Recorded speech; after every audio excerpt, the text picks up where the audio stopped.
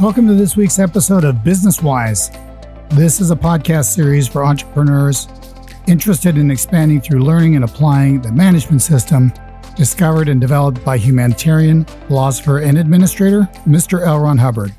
This is the third and final installment of a three-part series of Business Wise episodes on the subject of justice.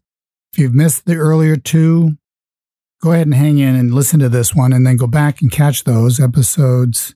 The last one was called War and Peace, and the one before that is What You Need to Know About Justice. And those are the last two episodes. And then there's a bonus episode in there, which is a replay of an earlier episode, which is useful in understanding episode 2. I don't know if you caught all that, but if you just listen in sequence, you're going to be fine. But if you listen to the one we are dropping today, you're going to be fine because all the Business-Wise episodes are intended to be able to stand on their own. Now, I do not spend a lot of time studying the videos and presentations of other, quote, authorities, end quote, on the subject of management. I study Mr. Hubbard's works in detail and extensively, as it's my responsibility to relay that information to you. So, of course, I make it my business to understand it as best as I am able. But perhaps I should listen to some of them more. I do listen to some, but I recognize truth in some of them. Actually, I recognize what are unquestionably Mr. Hubbard's datums in them, sometimes reworded and sometimes badly altered, but in most cases omitting authorship, which is not okay. I also sometimes hear false data that is so bad that if followed would guarantee failure in a business. But as I say, I don't spend much time listening to them or reading the books of business gurus, quote unquote. Even the best of them have a common human frailty in that they don't always recognize what to emphasize. I have met some very, very successful entrepreneurs who have not studied Mr. Hubbard's data. Surprising number have, however. There are sets of what we call the green volumes, Mr. Hubbard's encyclopedic work on administration and management. In some places, you would not expect to find them, I assure you, but they're there. So his information is far more prevalent in the business world than is commonly realized. But back to my point, I have met, very, very successful entrepreneurs.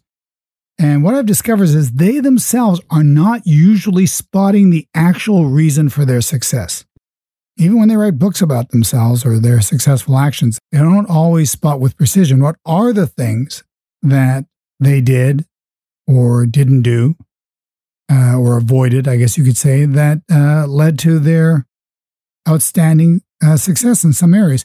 Another point, of course, is that few are successful in all areas of their lives. You have met, I'm sure, very successful people who perhaps leave other things to be desired in their lives. Maybe their family situation isn't as positive as it could be.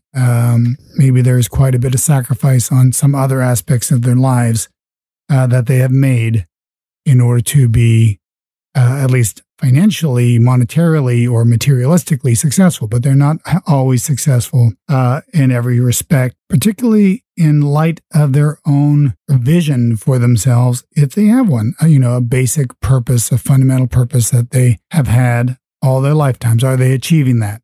That is an important question that every one of us need to ask ourselves. But that's subject for another podcast. In fact, it was a subject of a podcast, episode 50 of volume 1 covers that in detail. Anyway, I'm digressing a bit, but per Mr. Hubbard, it is a high ability to identify source, and not everybody has it. And that, again, was something I will cover up the line here. But the point I wish to make is that the subject of justice is seldom touched on in any of these discourses on management from other sources. It seems to be largely ignored to the extent that I almost wasn't even going to bring it up, except for the fact that its absence is guaranteed to ultimately destroy a group. The absence of justice or a justice system or a justice factor in a group will ultimately lead to its destruction, inevitably. And the presence of injustice will destroy it even faster. So that's why, we had better cover this. I decided we're going to cover this, and we're going to cover it pretty thoroughly, and that's exactly why we've devoted 3 episodes in a row to it. Anyway, last episode, we talked about the third-party law. And for those of you who have not listened to that episode, which we aptly call War and Peace, I will just briefly state the law. so you don't get lost in this episode, and that is, quote from Mr. Hubbard here, "A third party must be present and unknown in every quarrel for a conflict to exist," end quote. So you see a quarrel or a conflict and it's not resolving, there is a third party there, a person or group with a hidden agenda creating that conflict. Details and examples for this are covered in the last episode, but today we're going to explore this further and how third party directly impacts justice and creates injustice. But before we get into that, let's clear up two terms. The first, these are two terms, I don't know that we've covered them in all the episodes we've done in Business Wise. We might have, but this may be a first. The first is the term suppressive person, or SP. And Mr. Hubbard defines that as follows. This is from a lecture of 1966, August of 1966. And he says here, "A person who rewards," this is a quote, "a person who rewards only down statistics and never rewards an up statistic. He goofs up or vilifies any effort to help anybody, and particularly knifes with violence anything calculated to make human beings more powerful or intelligent. A suppressive automatically and immediately will curve any betterment activity into something evil or bad," end quote. So there you have a description of a relatively small percentage of the population. It's not like it's 50-50, but the thing that has to be confronted on the part of the listener here is that there are people that are just evil. I don't know, they have a suppressive inclination, and their concept of survival is through the non-survival or demise or decay of others around them. You, as a social personality, probably look at survival as something that you share with your friends and with your community. You see others doing better, and you see it as a good thing, that we're all growing stronger or more prosperous or happier together. But a suppressive sees somebody doing better, and they see that as a threat to their own survival, because their survival is through the idea that others will do worse, as opposed to the social personality that we are all doing better together. Okay, that's some examples of that kind of personality. Those kinds of personalities exist. And if you like to go around the world thinking that such personalities don't exist, then you're ignoring your history. You're ignoring the fact that these horrible conditions and these horrible genocides and human trafficking and these horrible human conditions that exist are perpetrated by people like that. And they rise into areas of tremendous influence sometimes, and the destruction that they can create is very great. On the other hand, you can have 2-bit suppressives or 2-bit SPs that their circle of influence is pretty small, but they are surrounded by family perhaps that are not doing well, and quote-unquote friends that are not doing well. And when you see things like that, a family that's not doing well or a group that's not doing well, be aware that it's very, very possible that there is a suppressive person in the middle of all that somewhere or on the periphery. Okay? So that's a suppressive person. Now, this is the next term. The term is potential trouble source, or PTS, which are the initials. So you have SP, initials for suppressive person, PTS, initials for potential trouble source. And it means, definition, quote, and this is from Mr. Hubbard, means potential trouble source, which itself means a person connected to a suppressive person. All sick persons are PTS. Those who roller coaster, that means they do great one day and crash the next, and they're doing great for a few days, and then they're depressed for a few days. What I guess the psychologists or psychiatrists might refer to as a manic depressive. You want to use those terms. We don't use those terms, but it's an apt description. Roller coaster. So he says, those who roller coaster are PTS. Suppressive persons are themselves PTS to themselves.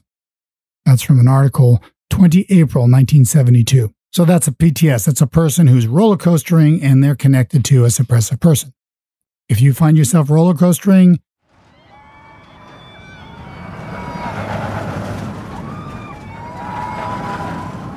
good advice is to look around for a suppressive person in your environment or on your periphery, or you can get help on that by somebody who's trained in this technology. There's actually a whole technology to detecting and handling suppressives and handling PTSdness. But there you go. There's a couple of fundamentals on the subject. So with these terms under our belt, let's get going on this. The article we are covering today from Mr. Hubbard is entitled Justice and is dated 24 February 1969. And it starts out this way. This is from Mr. Hubbard. In an extension of third-party technology, I have found that false reports and suppression are very important in third-party technology. We know that a third party is necessary to any quarrel. Basically, it is a three-terminal universe. Remember, Mr. Hubbard refers to a terminal as something that can give and receive communication. So individuals are terminals for each other, and they can relay communication back and forth.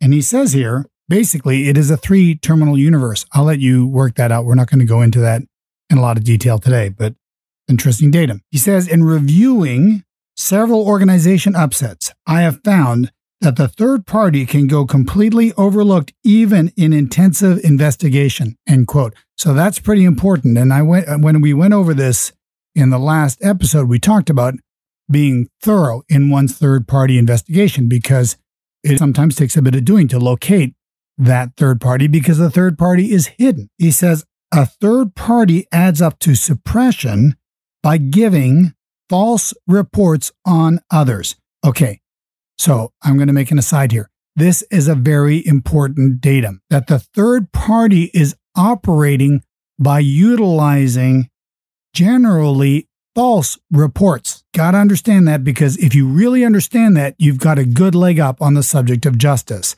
and identifying injustice. So he says, in several cases, an organization has lost several guiltless staff members.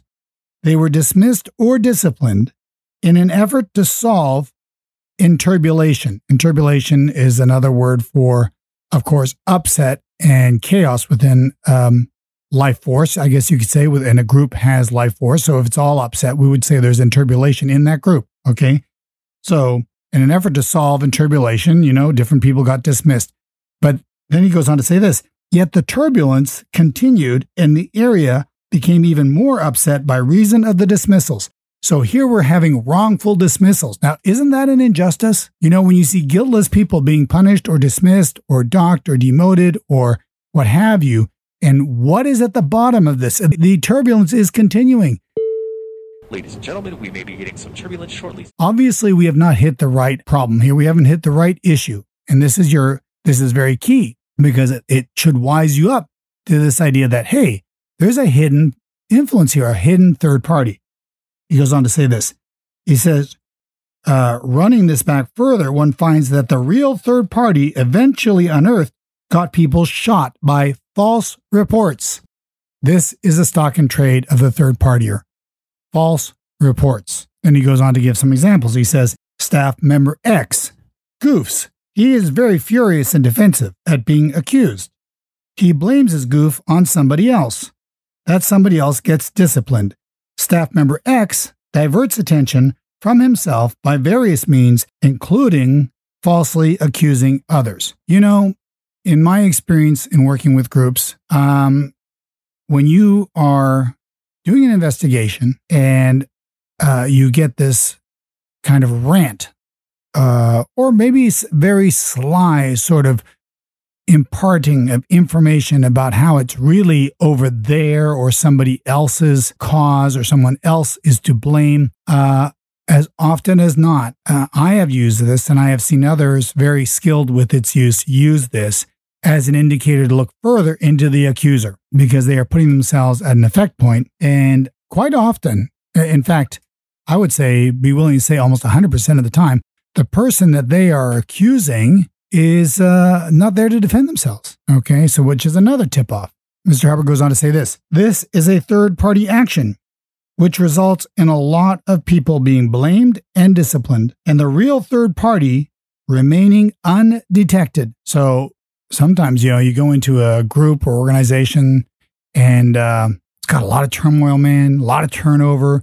People are sort of at each other's throats, and it's kind of like this cyclone of, coming and going of personnel. And then there's this one individual that sort of sits there as the rock, the stable one, and that everything else revolves around. All these dismissals are going on, and this one individual is just kind of quietly sitting there doing their job, quote unquote.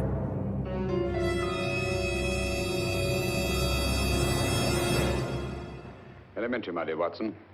And yet, when you find out, really, you boil it all down to, this person has defended their work by making sure anybody that's able that comes into their vicinity gets themselves in trouble or dismissed through what? False reports about that person.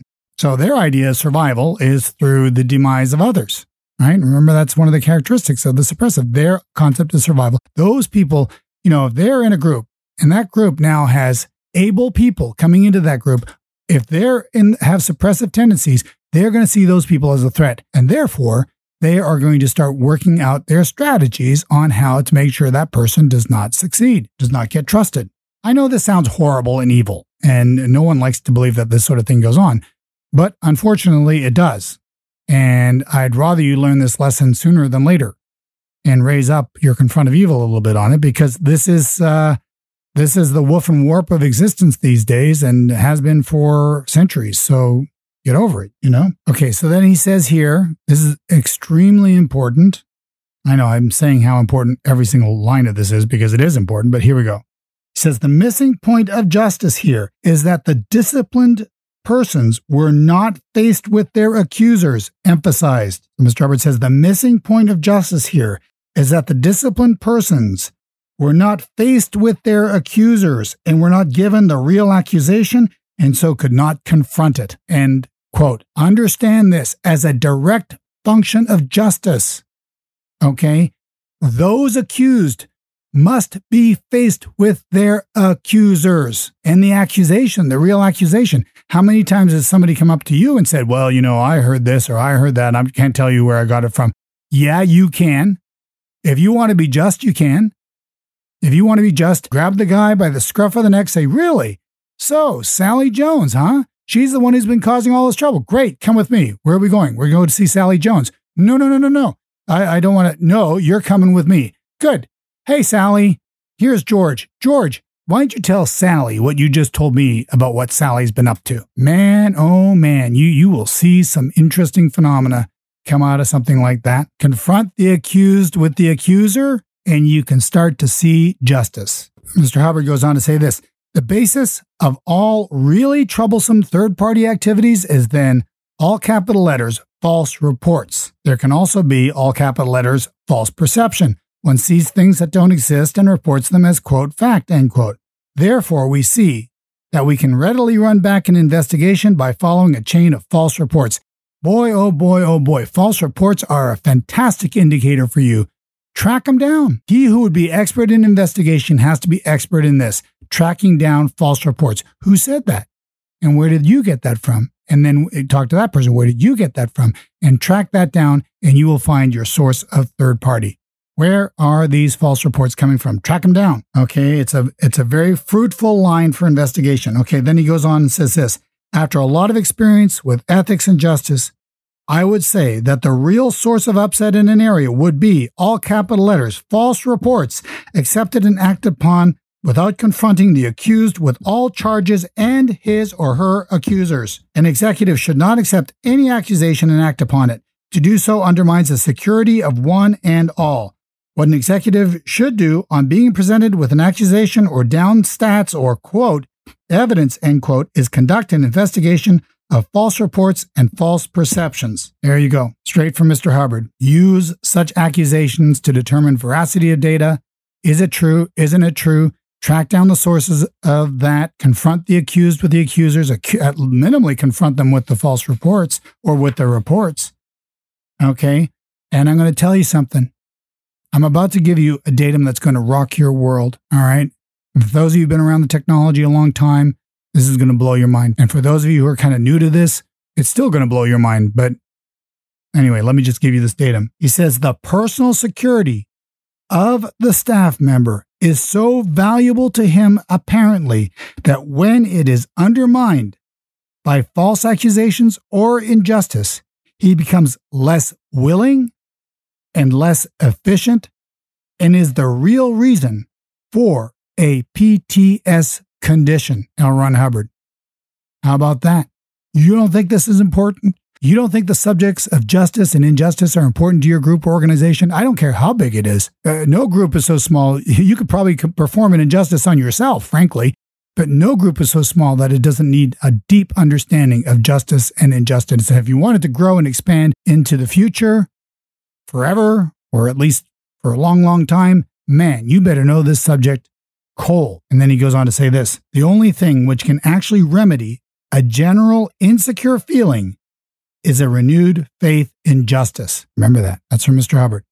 The only thing which can actually remedy a general insecure feeling is a renewed faith in justice.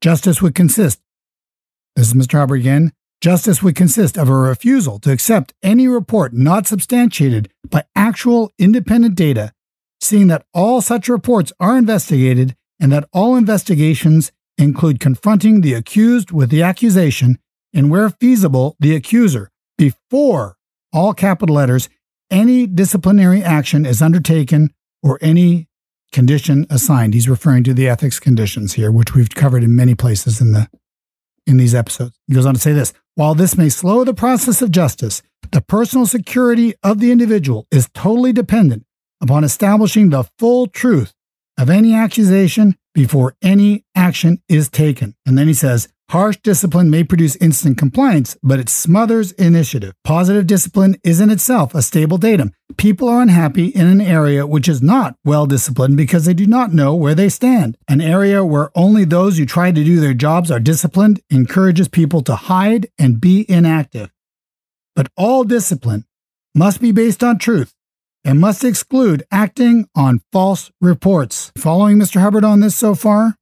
And then he wraps up this article by stating the following: this, then, is the primary breakdown of any justice system, that it acts on false reports, disciplines before substantiation, and fails to confront an accused with the report and his accuser before any discipline is assigned, which does not weigh the value of a person in general against the alleged crime, even when proven. L. Ron Hubbard. Okay, I think if you go back and take a look at any injustice you've experienced or any justice, fair justice that you experienced, you will see these factors in play and might make you feel a little bit better about things that have happened in the past. It doesn't change what happened in the past, but at least you can identify the truth of what happened and carry on with the future without being saddled with, these horrible injustices I experienced. I mean, hanging on to those is pretty pointless. But we have a future to build, and we have groups to build. We have organizations to build. We have a world to rebuild, one could say. And our success in that, to no small extent, is going to be dependent upon your understanding, duplication, and willingness to apply this information on justice and, of course, not wreaking injustice in the process. I hope this has been as useful for you as I have intended it to be, and that we have a new era of justice amongst us. Wise members do pretty well overall in this regard, but it is an area that requires confront, and I think it can be confronted better, and the knowledge of this can be known better and applied better. And I hope you do so and benefit from it.